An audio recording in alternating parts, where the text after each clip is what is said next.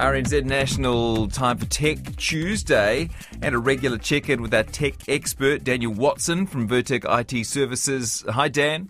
Hi there, Jesse. You're actually a little anti-tech this week. Did I just hear a little pirate lilt to your voice? Yeah, it comes out from time to time. You can't help it.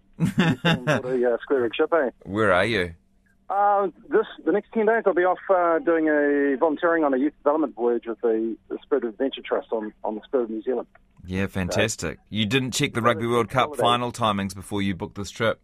Yeah, I like to cut everything pretty close in time. So it's got you thinking about tech, taking a break from tech. I guess you'll be on a sort of an enforced break. That is true. So whilst we're on here, the trainees, they have to hand in their mobiles, and whilst I'm volunteer crew and I run a company, I do have access to the phone, but it's basically kept out of sight and below deck and just used when needs must.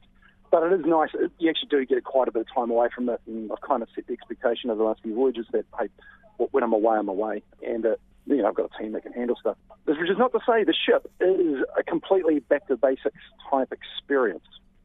Yeah, the idea is to use technology to improve your life without being a slave to technology. So you're taking care of the slave part by putting the phones away, but you're using technology where it's useful on a ship, which I imagine is in a few places. Oh, yeah, absolutely. So there's several things. Bruce Pilbrow is the CEO of the Trust. He's made a lot of changes on board the ship.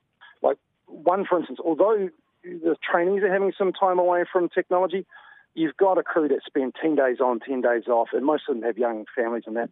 And it's actually, we recognise it's been quite, trying for them to be away from their wives and kids. They miss a lot of stuff. So he's partnered up with an outfit called Global Marine to get like a ruggedised Starlink access. So the ship will have good broadband speeds out to 40 nautical miles in the very near future, which is great for the crew, to have Zoom calls and that kind of stuff with their family. Yeah.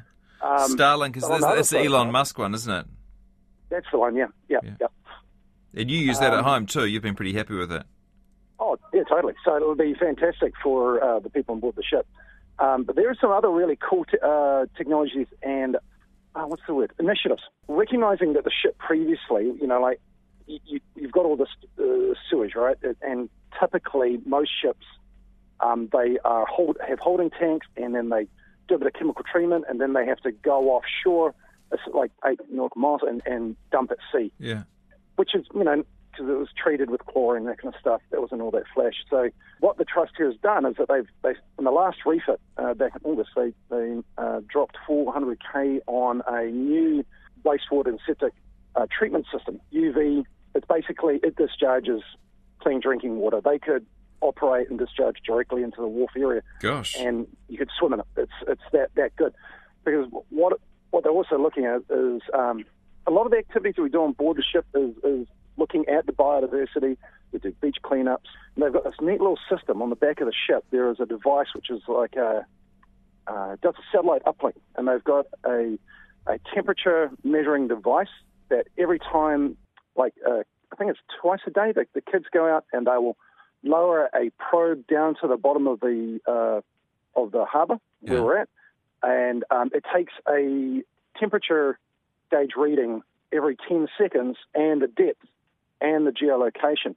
So in terms of like climate change and that kind of stuff, the predictions are as only good as the models and the data that comes in. So it's part of an initiative where I think it's called for Te Moana to collect more and more data that is really useful to scientists to be able to improve their models. Oh, that's so cool. That's a really interesting couple of tools that they've got there going on. I suppose a lot of people love in that picture, Spirit of Adventure, just picturing people away from it all and diving in for a cold swim once a morning and sort of getting back to nature. But this is actually a way of doing that in kind of a useful way. You're actually doing a bit of citizen science.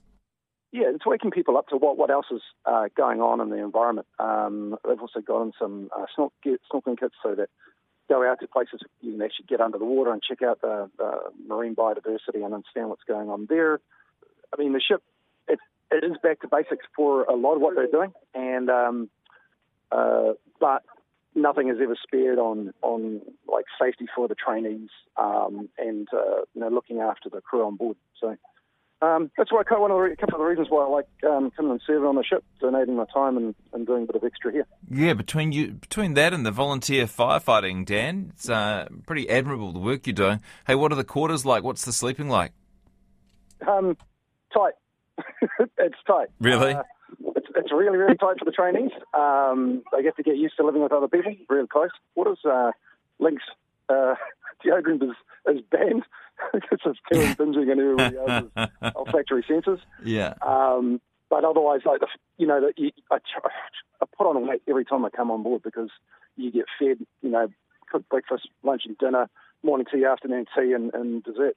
Yeah, you actually have to restrain oneself. And where are you travelling and how many crew? Today we're doing an Auckland to Auckland trip, so leaving from Princess Wharf back to Princess Wharf. Typically we'll end up at Great Barrier and do some activities out there. Gosh. Which is a fantastic place. And everything else in between is kind of dependent on where the wind is going because it's a sailing ship. And crew, 13 crew I think on board. This time we weren't quite sold out, so I think there's 30 trainees, normally 40. But I actually have to dash because I called a crew meeting.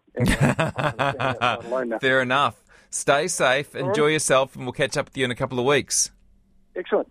Dan Watson, Vertec IT Services, taking a break or departing from Tech Tuesday for a couple of weeks on the spirit of adventure, but still with some useful tech at hand.